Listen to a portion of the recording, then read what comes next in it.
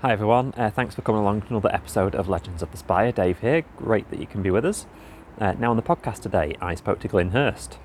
Now Glyn is very fondly remembered in Chesterfield for the goal he scored on the last day of the season in 2004 against Luton that kept Roy McFarlane's men up against the odds. A completely joyous occasion which completely just pulled me into being a supporter of the club forever because it was just such a great moment to be a football fan.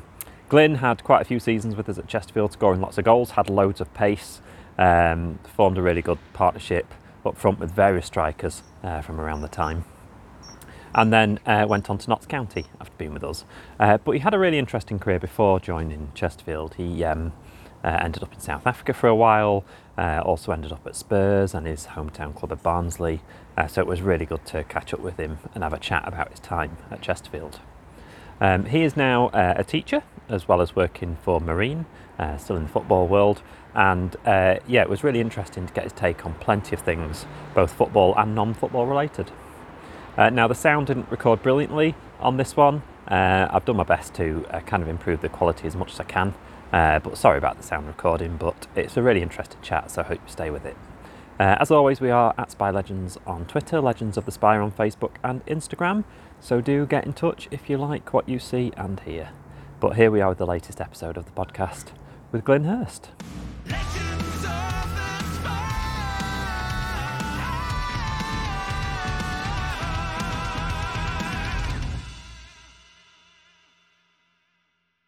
Yeah, so it's an interesting start actually for you. Because we usually get a bit of a background of people before they come to Chesterfield. Obviously, for you had quite a few clubs before Chesterfield, but I'm really interested in this whole Barnsley to South Africa to Tottenham, then back to Barnsley.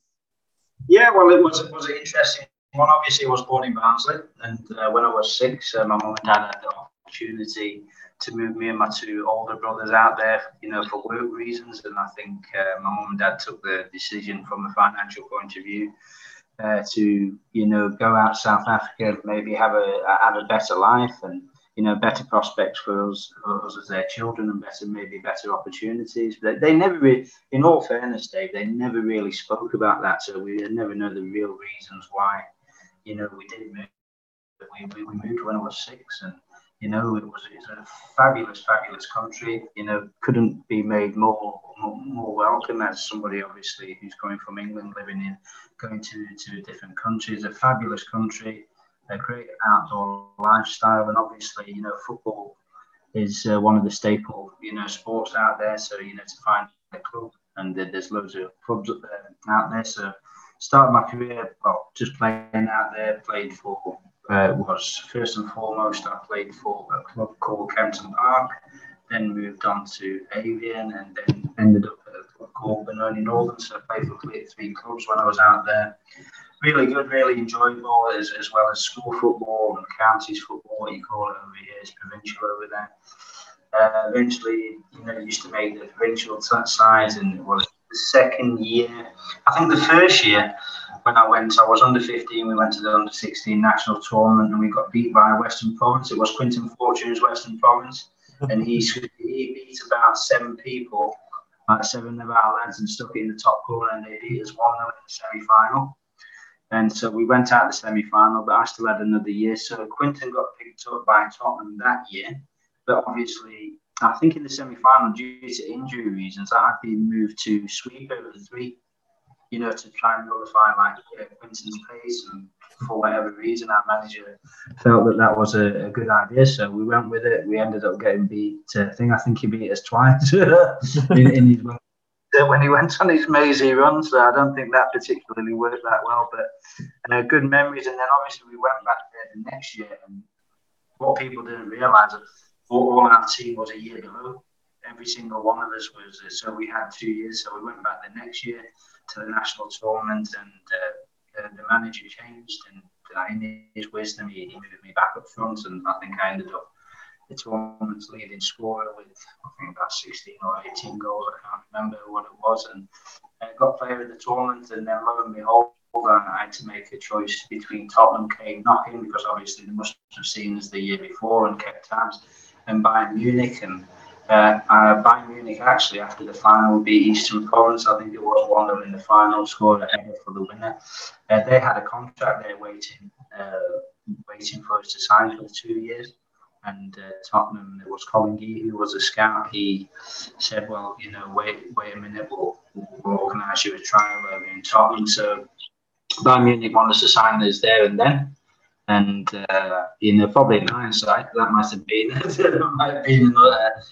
a good option. As in when we were talking about player development in those days, maybe Germany was way ahead of England in the way that they brought their youngsters through. But I thought, I'll take my chances. Obviously with my family background, being in England, I can honestly say I always dreamed of wanting to play football in England and in the English Premier League. Or if not in the English Premier League, I got also like a Barnsley supporter, which was Championship with Mick McCarthy and the likes, and really, really good, solid Barnsley team. So those were my memories, and I think as a footballer, I always saw myself playing in the English football leagues. So went to Tottenham. We had a game against West Ham, which I was fortunate. I scored a hat trick, and then we played Millwall. I scored another hat trick, and then lo and behold, they signed me. Then I don't think I scored for about another 10 games. I think it was after they signed us. But I think that was a culmination of things. I think obviously it was a big move, 10,000 miles away, living with your Dick's family, so to speak, and getting to know the lads. Going from a warm country where the pitches were hard and quite grassy to coming into the early part of the winter season where the pitches were heavier. The lads were the game was a lot more physical. Going from basically training twice a week and playing 3 times a week to full-time training was a significant transition. And I can honestly say, I think for the first 3 to 6 months, I didn't struggle because they moved me between playing at the back, at centre half, and up front, and I adapted well because that's what I was used to. Being brought up in South Africa, a lot of the managers did that with me for whatever reason, so I was comfortable with that. So that happened a lot in my time. I think when my confidence was a little bit down low, the managers used to move me to the back or play as in the sweeper of 3, which I could play equally as well, and I was quite used to that. But it wasn't that; it was a physical demand, and I think after about a year, I contacted glandular fever. I contacted, I think, was it A strain, the really, really bad strain of it, and it actually knocked me for a 6. I couldn't get out of bed for about 8 weeks. I've even got a scar on the thing where I had a tracheostomy. I actually got rushed to hospital. Got kept awake for 2 nights because my glands were that swollen that if I would have gone to sleep, I would have died. And I had it really bad. But I think that was a culmination of going from that environment in South Africa to full-time training and, thing where I think nowadays the youngsters are a lot better catered for, and rightfully so. They're going from that environment to things. So it wasn't... even though it was a great opportunity, and I'm very grateful and thankful for that, was a lot of things, even hurdles what I had to overcome, even in those early years. Believe it or not, it was at the time that obviously I got invited up to go to Barnsley because Eric Winstanley, who played with my dad, God rest his soul, he's just passed away just recently. He got in touch and invited me up for a trial, but at the same time, Roy McFarlane was the assistant manager at Derby, believe it or not. Yeah, really. And with Arthur Cox, they got in there first, and Roy invited me up there. So I went up to Derby for about 2 weeks. I was doing really well. They wanted to sign us, and then Eric got back in touch. He He said, "Will you just come up and play a game for the reserves against?" I can't remember who it was. It was another. So I thought, yeah, I'll just go up. And then Roy actually phoned us up. He said, "No, don't we want to sign you?" And they did, to be fair. So I thought, it's my own time club. I want to, go and test my water and go, but that's where my family's from. And so I went up there, and, Viv Anderson was the manager and Danny Wilson was assistant and Eric was a coach. They liked us instantly, and they said, "Yeah, we'll offer you a year." I know Derby were going to offer us 2 years, but my mind was made up. My mum and dad's family were there, and I knew a few people, and I thought, I feel a lot more settled. And so that's how the the Barnsley move came about, and that was as a right wing back, believe it or not. When they there'll be a lot of like Chesterfield fans here thinking you're playing centre half and right wing back. Well, I don't know what it was. Honestly, just growing up, manager just thought, well, I think we'll players there and the players there, and I think I did quite well wherever they play. Oh, I tried to do my best wherever they put me, and I think because of that, I was predominantly was a forward, but I think I remember playing 18 months as a centre half. And in a three, and it wasn't as simple, straightforward that I was a centre forward, and that's just whatever manager saw. That's what they saw. So I just went with it. I just thought, as long as I'm playing football, it doesn't really bother me. Absolutely. And that was good enough for me. So that's how the move to Barnsley came about, and obviously had three. What I would say frustrating years at Barnsley. Danny was a really good manager. He brought great times to the club. Well, unfortunately, nearly last year, obviously the manager who's just gone to West Brom nearly recreated that. And I was in and around the squad for the 3 years, playing regularly for the reserves. We did really well the first year. In fact, we finished 6th, but that year, for whatever reason, there was only one what got promoted. And there was 4 in the playoffs. We would finish 6th, or usually we would have had a chance of going to the playoffs and doing great things. And I would have had a great opportunity of being on the bench. But if I look back, in all honesty, the squad probably wasn't quite ready at that time to make that jump into the Premier League. And then the second season, I was, in and out of the squad all the time, probably becoming more frustrated.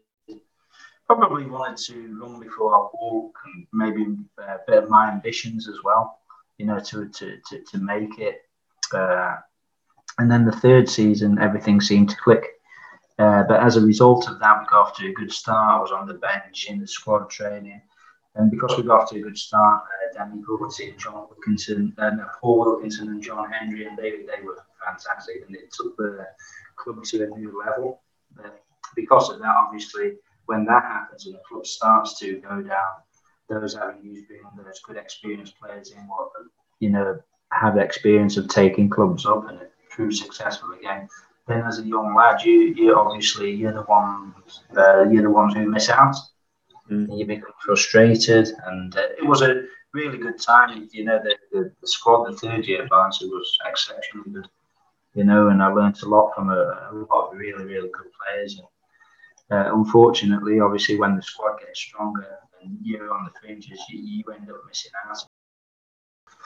Ronnie Glavin had been in touch with me from Emily, which is the Conference North now, was Northern Prem at the time.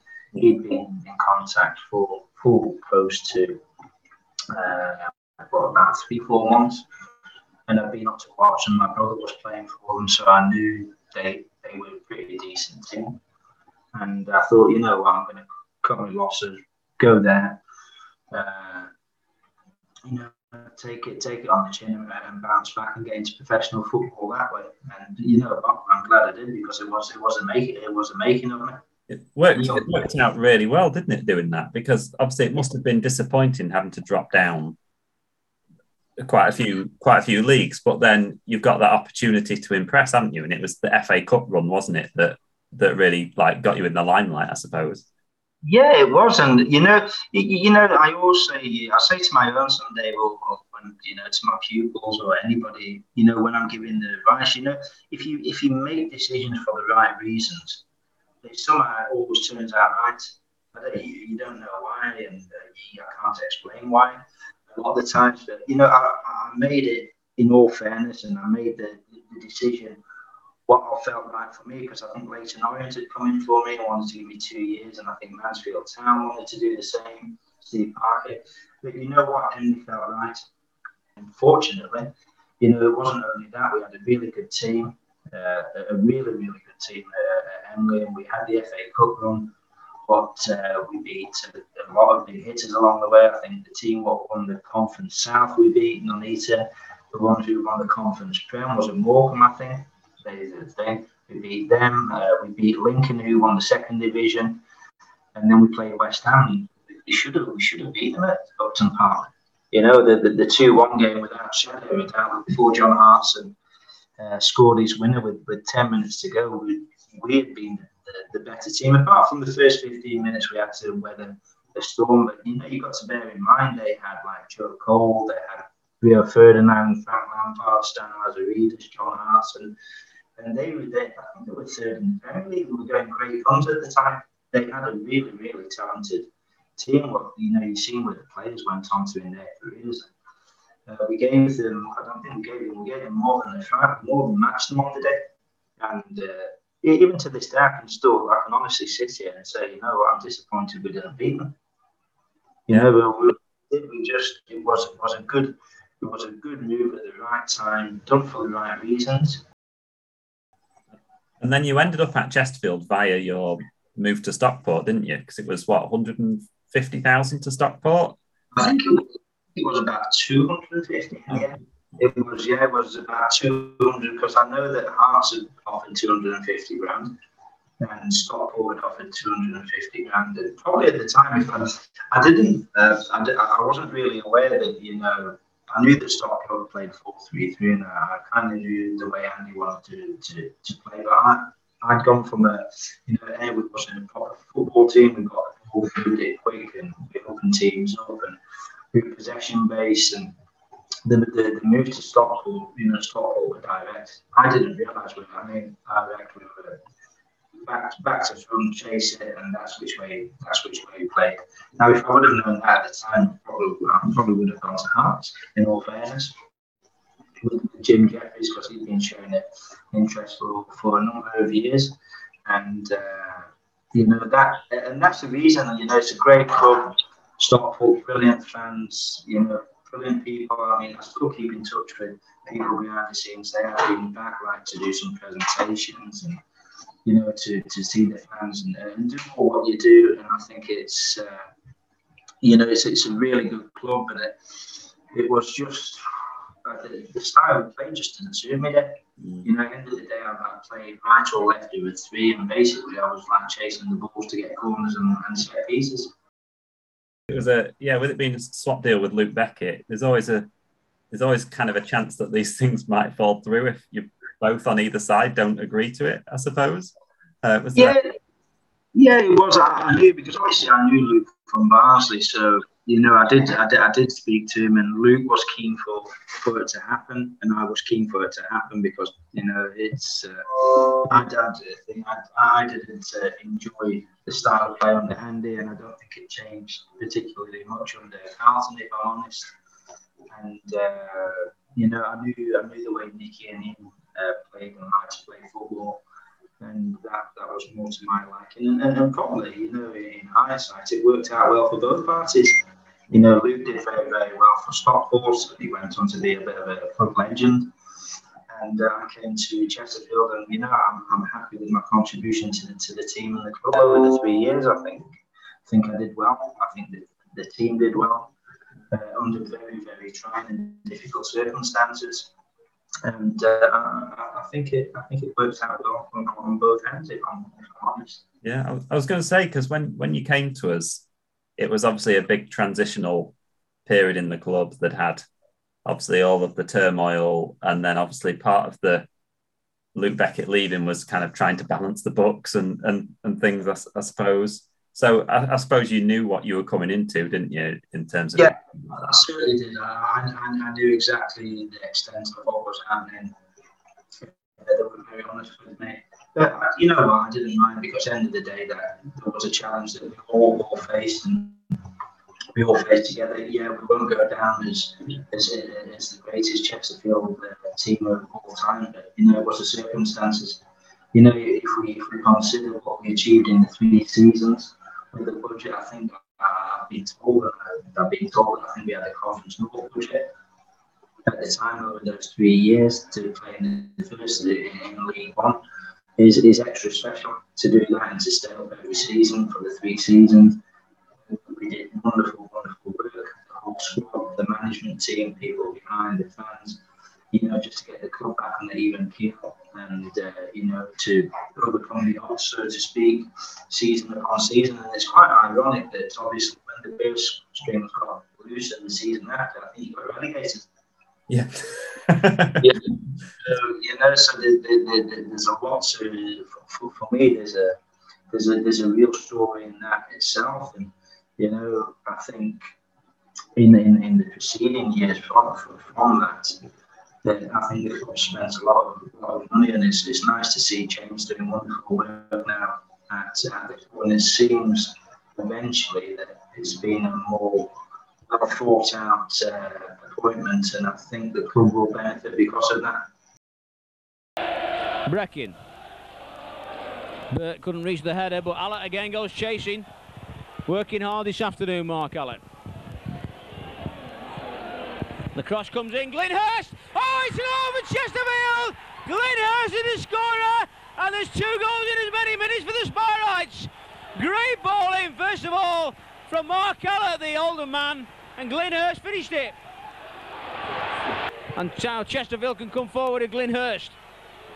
Allett, Hurst, he's on his own at the moment, Glyn Hurst, with several Oldham shirts around him. He's still going, can he stick this one home? Hurst! Oh, yes! What a marvellous goal from Glyn Hurst! That sealed the points for the Sparrites this afternoon. It's 4-2, and Glyn Hurst has scored a cracking final goal. What was it like when Nicky Law left soon after you signed? Well, obviously, Nicky was ambitious and rightfully so. But I think if you ask Nicky, because I did listen to his interview, and quite wise words where he said, if he had his time again, that he wouldn't have left so soon to go to Bradford. I think he went from Chesterfield, where he was a club legend, not only as a player, but he'd done great work as a manager. He was building his reputation. Then I think he went to somewhere in Bradford with Jeffrey Richmond, but I think Jeffrey Richmond was trying to pick the team, reading between the lines, and then Nicky must have thought, well, I've gone from where I can, even though financially I'm, a bit strangled, to probably got promised the earth and probably got delivered nothing, so to speak. He must have thought, well, I would come into here. So, it is important that. One move can make you, but one move can break you as well. And I honestly think Nick is a really, really good manager, a really good friend, knows his football, knows his stuff, knows a good recruiter of players of talent. But if if we sat here with Nicky, I think Nicky would say maybe that is the managerial move or provoke him as a manager, so to speak, in the higher echelons of the game. It's I probably, if he had his time again, it probably would have held fire for a season and maybe gone down a different route. But it's so important that, and as mentioned it earlier, I understand ambition, and ambition's good, but you can't just move for ambition's sake sometimes because the grass is not always green on the other side.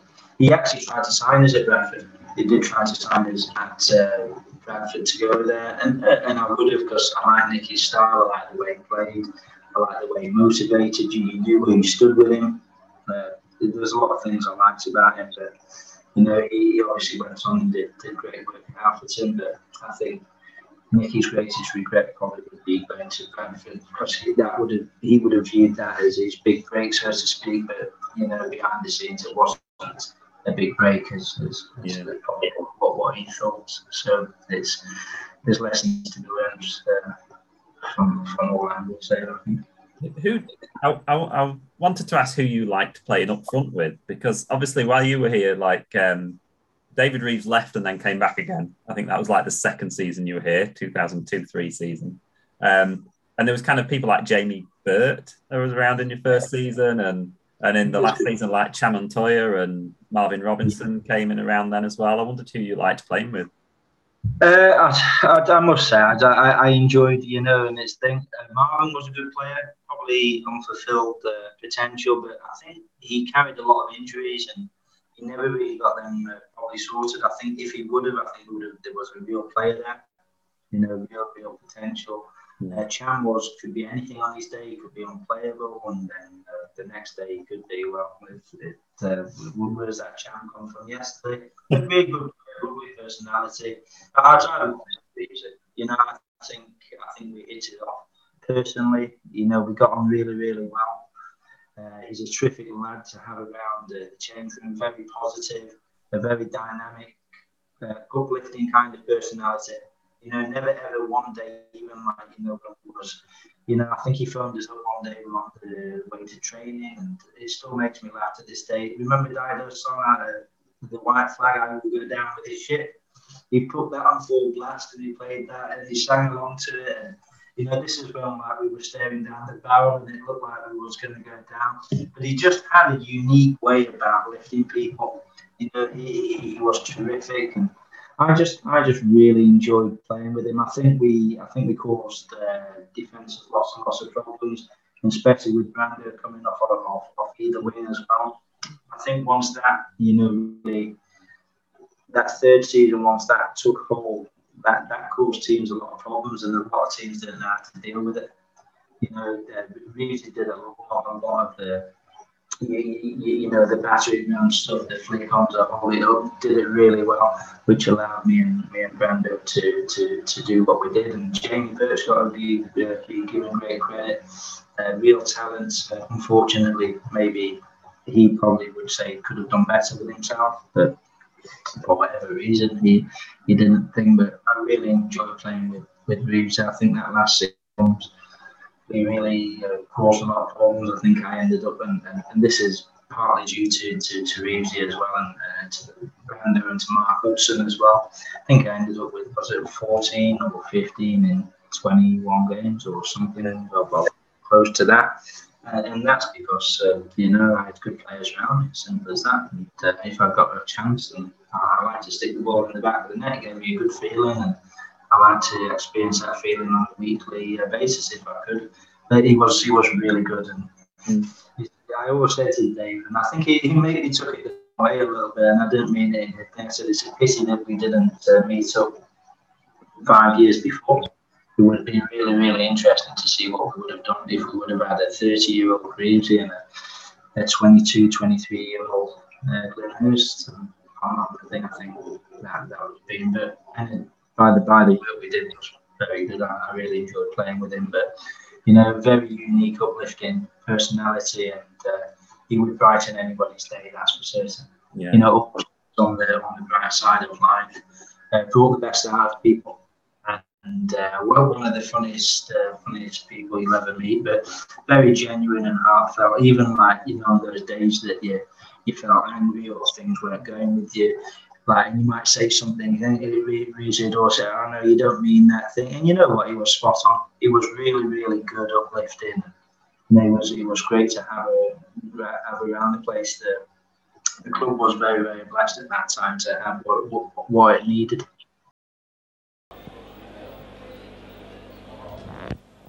Muggleton with the free kick for Chesterfield. Reeves beaten by Sampson. Davis. Hudson. Flicked on for Hurst. Chance for Glyn Hurst. Oh, it's a goal for Chesterfield. Yes! Glyn Hurst the scorer. 21 minutes of the game gone. And Glyn Hurst puts Chesterfield in front of his third goal. Brandon did well. Chris Brandon now, he's got Reeves to his right and Hurst to his left. It's Hurst now. Hurst driving forward. Can he get his shot in? The Northampton defence does its job, but for how long? A chance for Brandon! 2-0 to Chesterfield! Chris Brandon is the scorer, and it's his second goal of the season for Chesterfield, who now go 2-0 up. Booty for Hudson. Hudson down the line for Hurst. Hurst showing his pace again here against Jerry Gill. There's 2 in the area, and it's a goal for Chesterfield! It's 3-0 to the Spireites. Wide to Burt. Oh, that's a good ball. Hurst onside. Hurst away here. And Glyn Hurst scored his second goal of the night. And Chesterfield's fourth. It's in the back of the net for Glyn Hurst. And I was interested that, so in the 3 seasons you were here, so in the first season it was kind of Nicky Law, Dave Rushbury, and then we went into the second season, it was kind of Rushbury, and then Dave Thompson did a bit, I think, and then Lee Richardson kind of finished the season. It was all a bit chaotic, and obviously with we stayed up on the last day of the season against Blackpool, wasn't it? I think we needed Yeah, to well, Blackpool. was did Rush resign back two games before to give us the best possible? Really, Dave was a really good fella. Really, really good fella. He knew what you needed to help you personally to develop. That he doesn't get given enough credit for that. Obviously, he was the physio for a number of years. He had great knowledge. I mean, he helped personally, superbly well. He obviously identified maybe something I needed help with, and he said, "Then would you do this?" And I did. And you know what? I've got to thank him for that because it's helped me immensely. He went a lot of the way what he went unnoticed. He probably won't be remembered for like all his managerial exploits, but on a personal level, he would try and help every single one of his players, and overcome if they had any personal issues or overcome to help them to become the best person they could be, and he should take great credit and satisfaction knowing that he has helped a lot of players in that area of their life, and that's really, really important. And then we move on to obviously Rico took over from that. And I know Rico's forged a fantastic career, hasn't he, as a sports psychologist, and I know that he was heavily into getting into that when he was coming towards the back end of his career. But he was a good manager to play for. He knew his players, he knew how he wanted to play. Obviously, he was manager for three years in the end, and quite unfortunately, it didn't probably work out exactly how he probably envisaged it to, but he gave it a good go.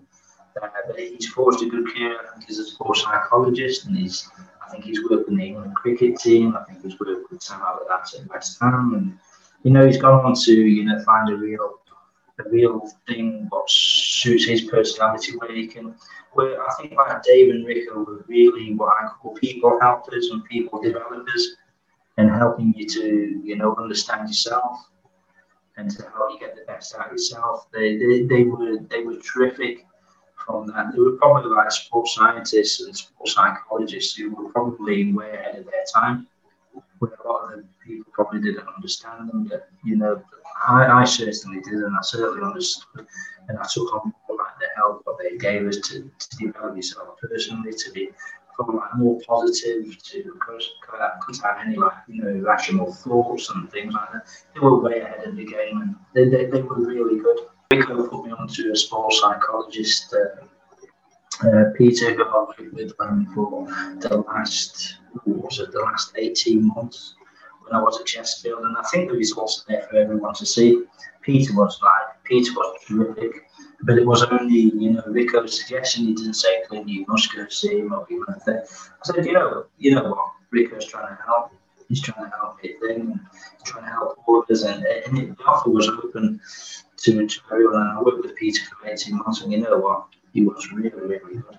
And obviously, Rico had identified those areas, and he probably did a lot of that work in the time when he was at the club. And I think there's a lot of the unseen things what he probably put in place that he probably should take great credit for.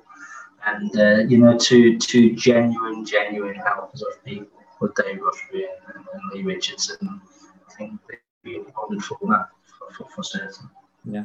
What kind of things did they kind of help you to learn then in psychology? Because I suppose as a striker, you're always under pressure, aren't you, to finish the chances? Yeah. It's a high pressure role, isn't it? And especially if you look at like the game against Luton, you get that chance in 88th minute or whatever it was, and it's a very high pressure situation, isn't it?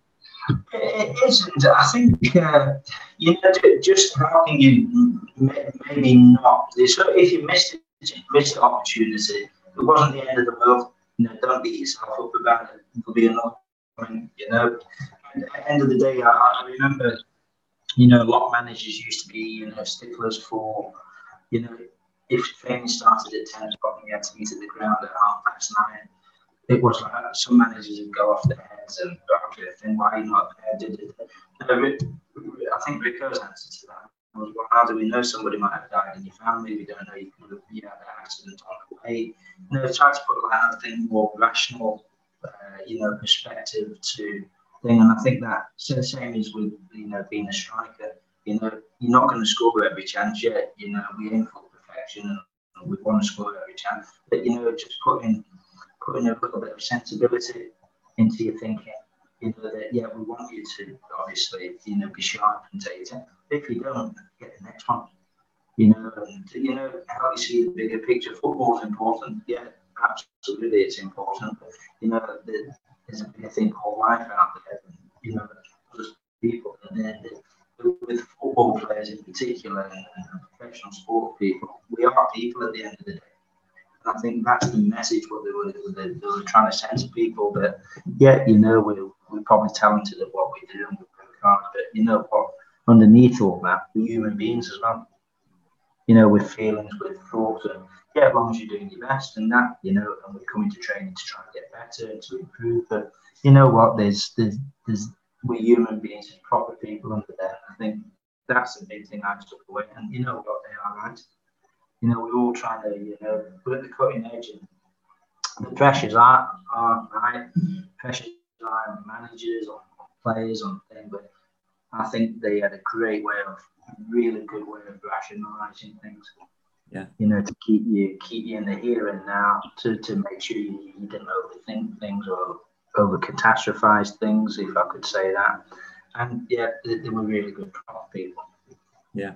It's interesting actually, because that's why I started the podcast in the first place, was to try and get a sense of you as people rather than as players, because we only ever see you in your uniform of a football kit. And I never see you in your civvies, never see you anywhere apart from on a pitch. And you kind of get this, as a fan, you have this weird, I don't know, we kind of have weird relationships with you as people, because we don't necessarily look at you as people. And there we go, Dave. And this is the very perception where I think Rico and Dave were trying to challenge. That we build up those ideas and we build up those thoughts in our heads, and that imagination can run wild, and rightfully so. But I think it's like, if I could say that, but in reality, we are people. We didn't go out onto the pitch to miss an opportunity, or to defend it, to give a penalty away, a goalkeeper to chuck one in, or, and it was always coming back to the human elements of we are people. And from that, they were the best around. I wouldn't say like football managers and that, but as in being proper people and understanding how the human psychology, and that we are people, and making you feel good at they were certain to London were really good. And so if we go on to that 2003-04 season, like you said, it was like a proper 4-4-2, wasn't it? I was speaking to Paul Hall, who was there kind of season after, I think. But he was saying that, like, as a winger, he was like given a bit of a free role to join in the attack, which I suppose Chris Brandon did when you were there. But it was a real, like, proper 4-4-2, wasn't it, under Roy McFarland? Yeah, it was. It was a 4-4-2, and it was like when we needed to be defensive and solid. We did. We went narrow and we went in, but when we attacked, we gave it a real good go. It was like the two wingers pushed on and get the balls to the wingers, get the fullbacks like overlapping, and we're going to test you, and we're going to see kind of a no fear approach when we're attacking. And like I mentioned earlier, not as in thing. I think our attacking style at the second half of the season, in the third season, was excellent. Was very, very good. We caused a lot of good teams a lot of problems, and we scored a lot of goals.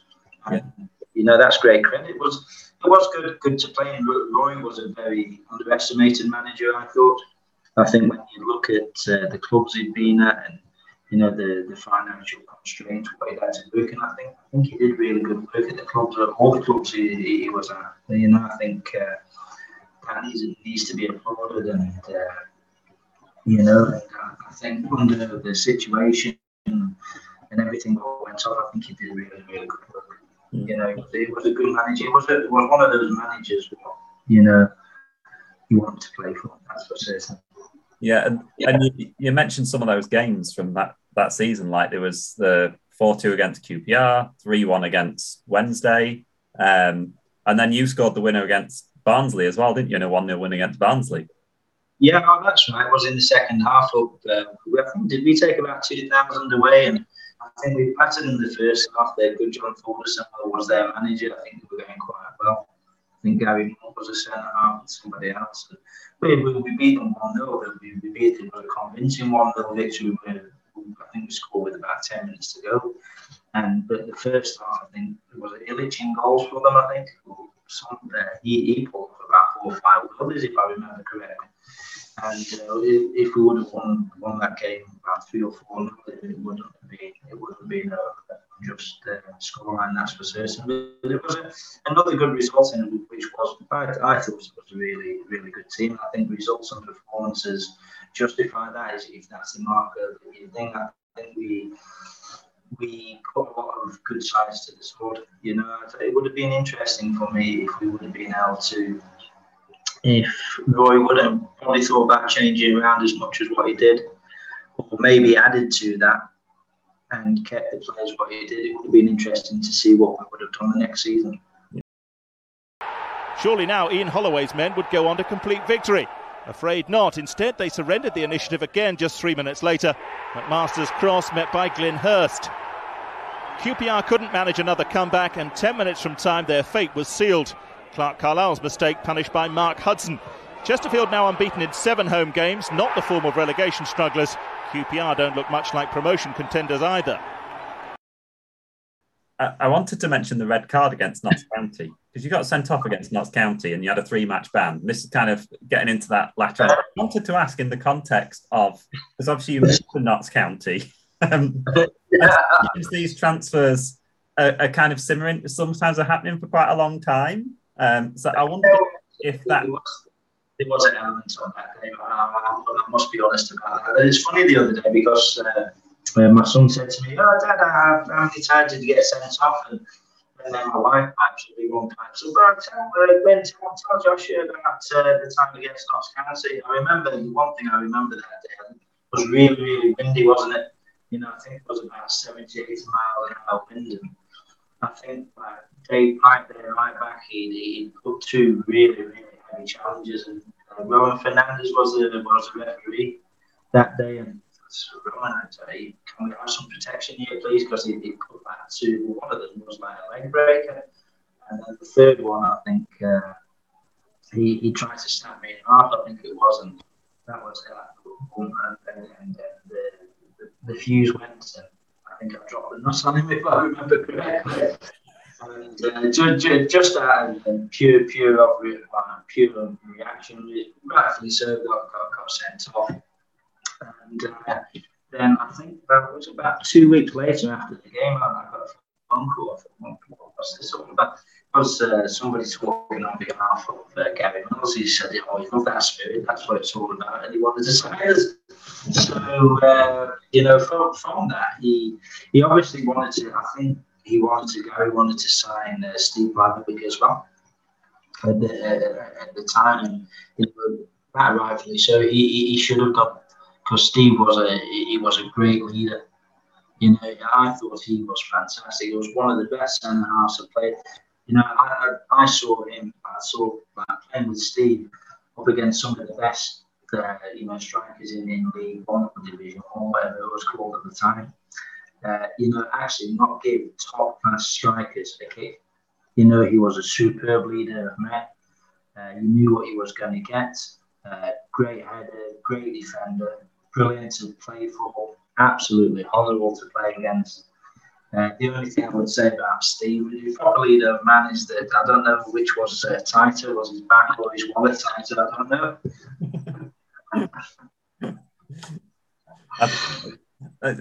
It's funny, like around that time, around this time was when I first started taking a proper interest in Chesterfield. So I started going to a lot of games, and one of the earliest matches I kind of remember from around then was a 4-0 against Northampton. And I think you scored in that, and I think Chris Brandon scored in that as well. But there were some like proper characters, wasn't there, with people like Blatherwick and Brandon and yourself? Yeah, you know what? I actually, Brando was a really, really good player. You know, one of the fittest lads, looked after himself, wanted to do well. bit of a live wire. And I felt a little bit sorry for him, and the thing, Roy used to give him quite a difficult time, but because he'd managed him at Torquay, I think Roy felt that was the best, to wind him up and to get the best out of him. But I wasn't altogether sure, and there was some blazing arguments sometimes between them. But you know what, Chris was a really good player. He had another one, I think, really underrated. Went on to have a good career. But I'll tell you what, he did terrific work for Chesterfield Football Club for certain. And I think when we were talking earlier about where the club's gone to, the likes of Steve Fladderbeck, Colin Bissell, even Chris Brandon, David Reeves, Carl Muggleton. If you look back at things, I would imagine over the last 10 years that the club would have probably given the right arm to have some characters like that, some proper personalities. Some people who breathe life into things, who are not afraid to stand up for what they believe, not afraid to speak out when it's needed to, not afraid to give you a few harsh words at half time to get you G'd up, which they certainly would. I mean, now conformity seems to be part and parcel of the modern day game, but these characters like Steve and like Reeves, and obviously when you speak about the Chesterfield teams even before mine, like Sean Dyche, like Billy Mercer, real leaders of men who are not afraid to just say, "Oi, listen, get your finger out." I think people are scared of that kind of that strong personality, but these strong personalities are what build really good teams, and really strong teams. And for me, strong personalities, bring me them every day of the week because I love them. They bring me with their eccentricities and all, and because we are all human, we have all faults, but these are footballing people. The personalities, they were excellent to play with. I loved every minute of my time working with them, getting to feel quite honoured to have gotten to know them on a personal level.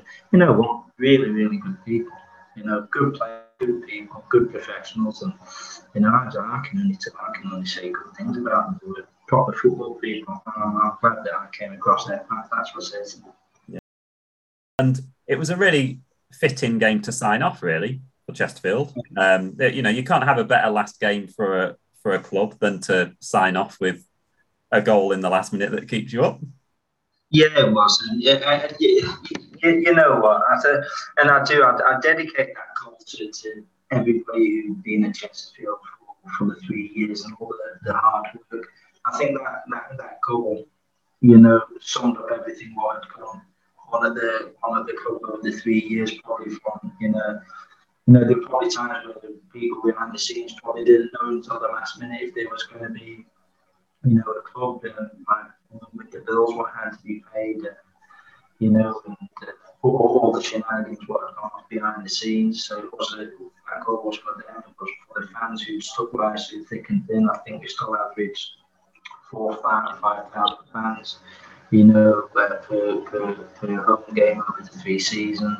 So that was a testimony and a credit to them, and also to every player who put on a Chesterfield shirt over those 3 years, who gave their all to make sure that the club stayed a Division 1, a League 1 team, and gave their all, whether it was for 20 minutes, whether it was for 20 games. And it was testimony to them and testimony to every manager and coach and every person, youth team coach, whoever was involved in the club. It's a testimony to them as well. I thought, really great work was done on a limited thing. Not once did I ever hear the word relegation. Did I ever hear people, point fingers and say, "Oh, it's your fault," or your thing. It was when I look back at things that the people who were running for it, managers, coaches, assistant managers, should take great credit, because they kept a level ship and a really good ship in a sea of turmoil. It was really good, and that goal epitomises all those things, I think. Yeah, absolutely. And like, I remember when that goal went in, I was I was hugging a man who I've never seen before and I've never seen him since. But we had the most, the most amazing hug. And then we were, after the match, everyone was putting their scarves out of the cars on the way home and on the way to the pub and stuff like that. And it was almost like they'd won the FA Cup and the Champions League and the Premier League and everything else all at the same time. It was just, and like you say, it was probably a huge release of accumulation of a number of years and actually not just that one match at that time. Yeah, absolutely. And, every fan, every player, every coach could actually live the Chesterfield experience and live the highs and the lows, obviously, with the FA Cup before that, and the euphoria of that, and the John Duncan years where you were up there challenging those years and some promotions, and then to go through that was just a period of the club, like I said earlier. It's not going to be fondly remembered for title challenges, apart from the last 6 months where I thought we had a really good team. But it should be remembered for a rebuilding time, and everybody who played their part should take great credit for helping rebuild what is a fantastic football club, to help put it back on its feet financially and in the football context as well. And there's a lot of lessons to be learned from that, and hopefully a lot of lessons can be implemented into the current squad, and hopefully that can get back up where it's not where it does not belong, because that's the wrong word, but where it aspires to be, I think. The ball in here for O'Leary, chance for Luton, and O'Leary's touch wasn't good. The ball goes out of play for the goal kick. Meanwhile, at the end of the field, we've got a Luton man down on the edge of the centre circle. I think it's Chris Coyne he's just up back to his feet now, in fact, as Carl Muggleson prepares to take the goal kick. So, Grimsby Town are losing at Tranmere. Rushden and Diamonds are losing at home against Port Vale. Brentford are winning at home against Bournemouth. And Glyndhurst, a chance here for Chesterfield! Glyndhurst, the ball down the field! Glyndhurst scores for the Sparrites! And Chesterfield could yet survive! What a goal from Glyndhurst! A big kick downfield! Sparrite supporters absolutely delighted. Glyndhurst, with 3 minutes remaining, has put the Sparrites in front. And interesting that, because obviously everyone has to have a career after football, you kind of went into teaching, didn't you? So you had spells at like Notts County and then Shrewsbury and Bury and a few other clubs, but then you ended up going into teaching, didn't you? Yeah, absolutely. It took me 6 years overall to get my degree, because being out of education for as long as what I did. I think along the way I obtained 3 certificates, including my advanced certificate in counselling, which was really informative. And then I had to start my level 1 maths and English and science, and I'll be able to do that. I did my GCSE equivalencies, my A-level equivalencies in those 3 subjects. I did a fast track course for a year, and I did my teaching degree for 3 years. And ever since, I've been at Sacred Heart Catholic College in Crosby. I think I'm starting my 8th year there now.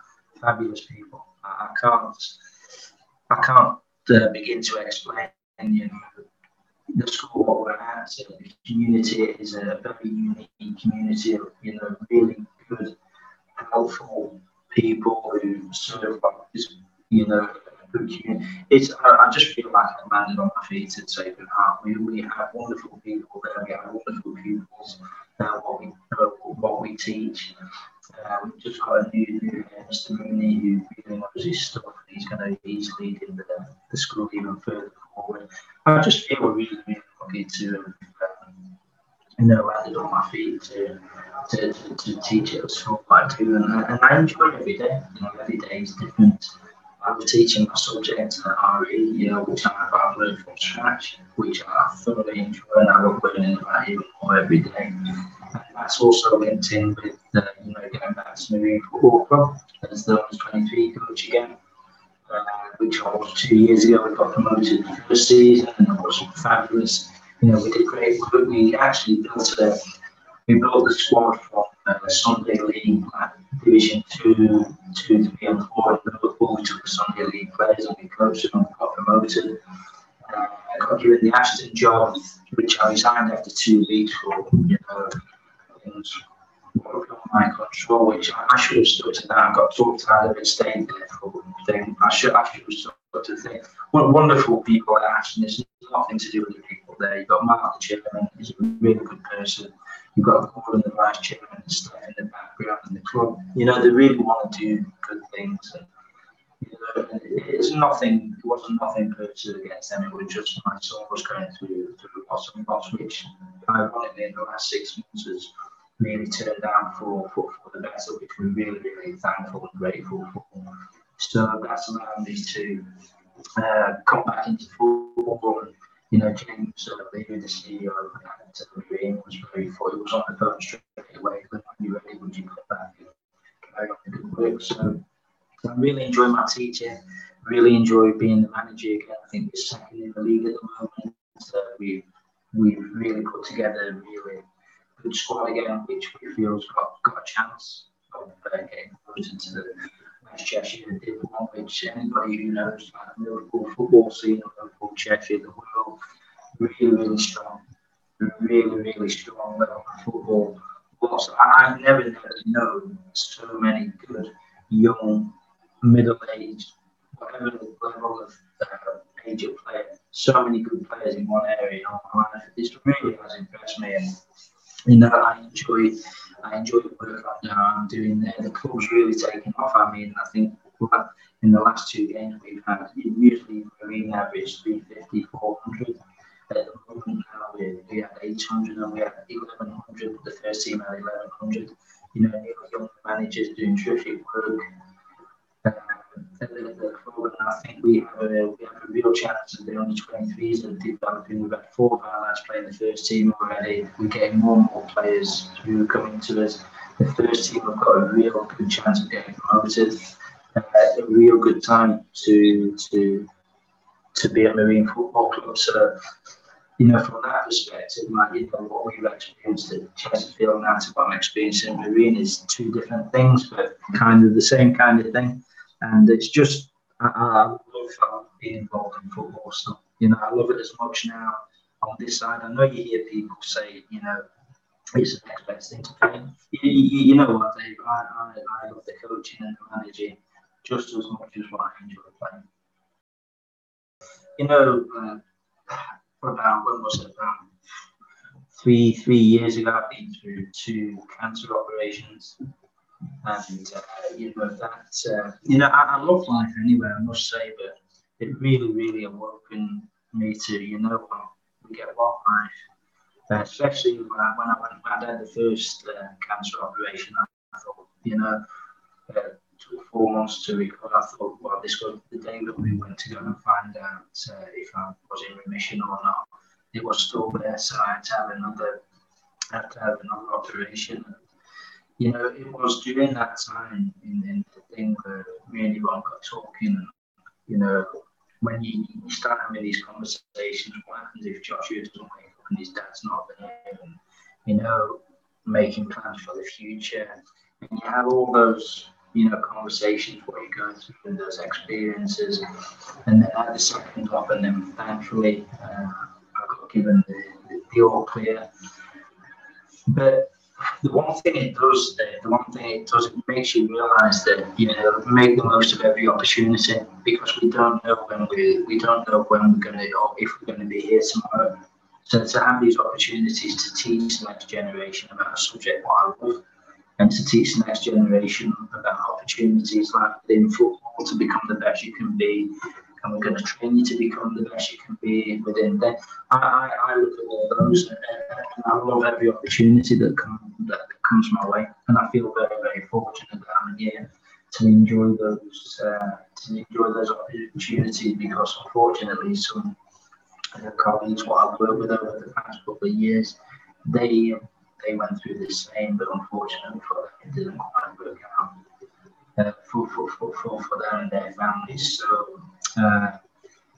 I'm very, very grateful that I'm here to make a difference if I can. Yeah, absolutely. And and spoke to Tony Lawmer, who was the most positive, and he's beaten cancer, 5-6 times, something like that, and he's doing the Great North Run in a few weeks. He's the most amazing person to speak to.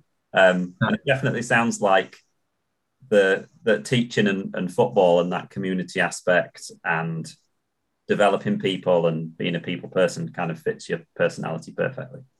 It does, and I do, and I go back to, and that's probably why I say that strongly, that if you do things for the right reasons and for the right motivations, and right outcomes come out of it. And I think you're spot on there, Dave. I think it suits my personality. It suits the person I am. And, it's all about helping the next generation to become better, hopefully better than what we are, and hopefully they can help build a better world for them and their families as well. And hopefully, especially better football as well, which is, I think we're united by not only a country, but by a club in football. I think, I think the World Cup and the European Cup teaches you that, and we can break down many walls with football. And if I can help one person through football and through teaching, then hopefully then I've made a difference somewhere. That's a good thing. Yeah. And to finish off on a really frivolous question, everyone that's been in as part of the Saltergate era of Chesterfield Football Club, I always ask them what they used to get from Linda's sandwich shop at the end of the road. What did you get from Linda's? I used to get a tuna tomato on a whole wheel back. And one day we'll recreate the Ian Evatt flick on, and you'll finish. It might take years to get you all together, but we'll recreate. I'm going to say you have to wait until Evo's won about 3 on the bounce at Bolton, and then he'll be in a good mood, and then we'll bring him along. Also, otherwise he'll be snarling at us. So, Grimsby Town are losing at Tranmere. Rushden and Diamonds are losing at home against Port Vale. Brentford are winning at home against Bournemouth. And Glyndhurst, a chance here for Chesterfield! Glyndhurst, the ball down the field! Glyndhurst scores for the Spireites! And Chesterfield could yet survive! What a goal from Glyndhurst! A big kick downfield! Spireites supporters absolutely delighted. Glyndhurst, with 3 minutes remaining, has put the Spireites in front. They need to get off the pitch quickly. Supporters need to get off the pitch quickly and let the game continue. But Chesterfield have the lead. Glyndhurst the scorer of the goal.